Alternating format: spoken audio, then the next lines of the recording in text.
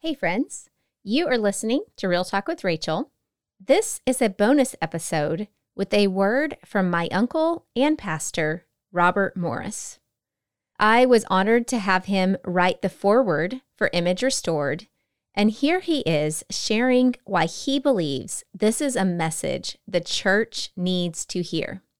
Head to imagerestoredbook.com to learn more and order the book. Years ago, God gave me a burden to teach the church about biblical stewardship, and much of my ministry has been devoted to that calling.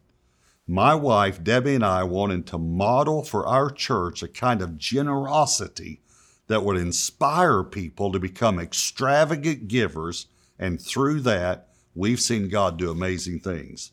However, as Gateway Church grew, God asked me a question about my own giving that I wasn't prepared for. He asked if I would give him the most extravagant offering I could possibly give. He asked if I would give him my body. And what he meant by this was a commitment to eating right and exercising. You know what I did? I asked if I could just give him an extra 10% of my finances instead, because a healthy diet and daily exercise have been areas of weakness in my life for a long time. He said no, by the way. But that's why this book connected so deeply with me. For years, I had an incorrect view of my health, and I tried to take an outside-in approach through various diets. In fact, I joked that I probably lost 700 pounds in my adult life, but the diets never seemed to have a lasting effect. That's because I was doing them all for the wrong reasons.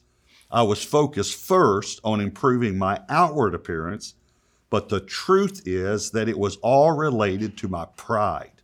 I had to work on the inside first, and that's what is so great about this book.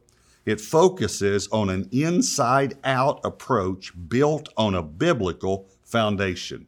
And I am so proud of Rachel and the work she's put into this book. I love how she mixes real-life experience with a biblical worldview and the expertise of a therapist. Rachel earned her Master of Marriage and Family degree at the King's University and is a licensed counselor.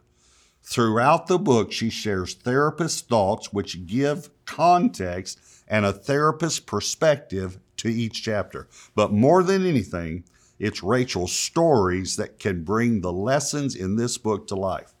Through her stories, you can see how the enemy tries to use body image as one of his primary targets. Is there a struggle more universal than the one surrounding our views of our own bodies? Satan knows this is an easy target, and frankly, it's one that it's not discussed very often in the church. That's why I'm so glad Rachel wrote this book and shined a bright light on this subject.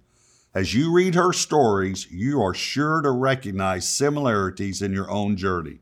You'll also be given a path to freedom and a framework for rebuilding your body image from the inside out. Rebuilding is actually the primary theme of the book.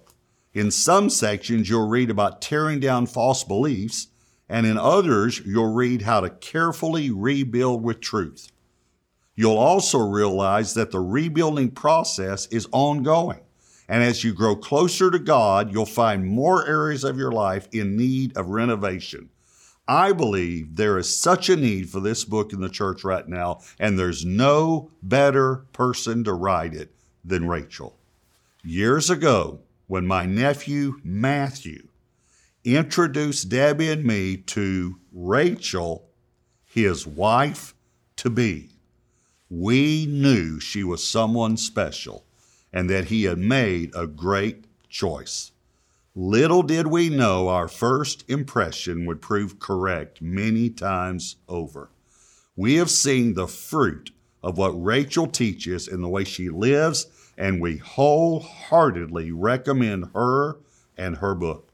I'm confident that as you read these words with a heart open to hear what the Holy Spirit says, you'll experience a tremendous change in your own life and experience a great breakthrough.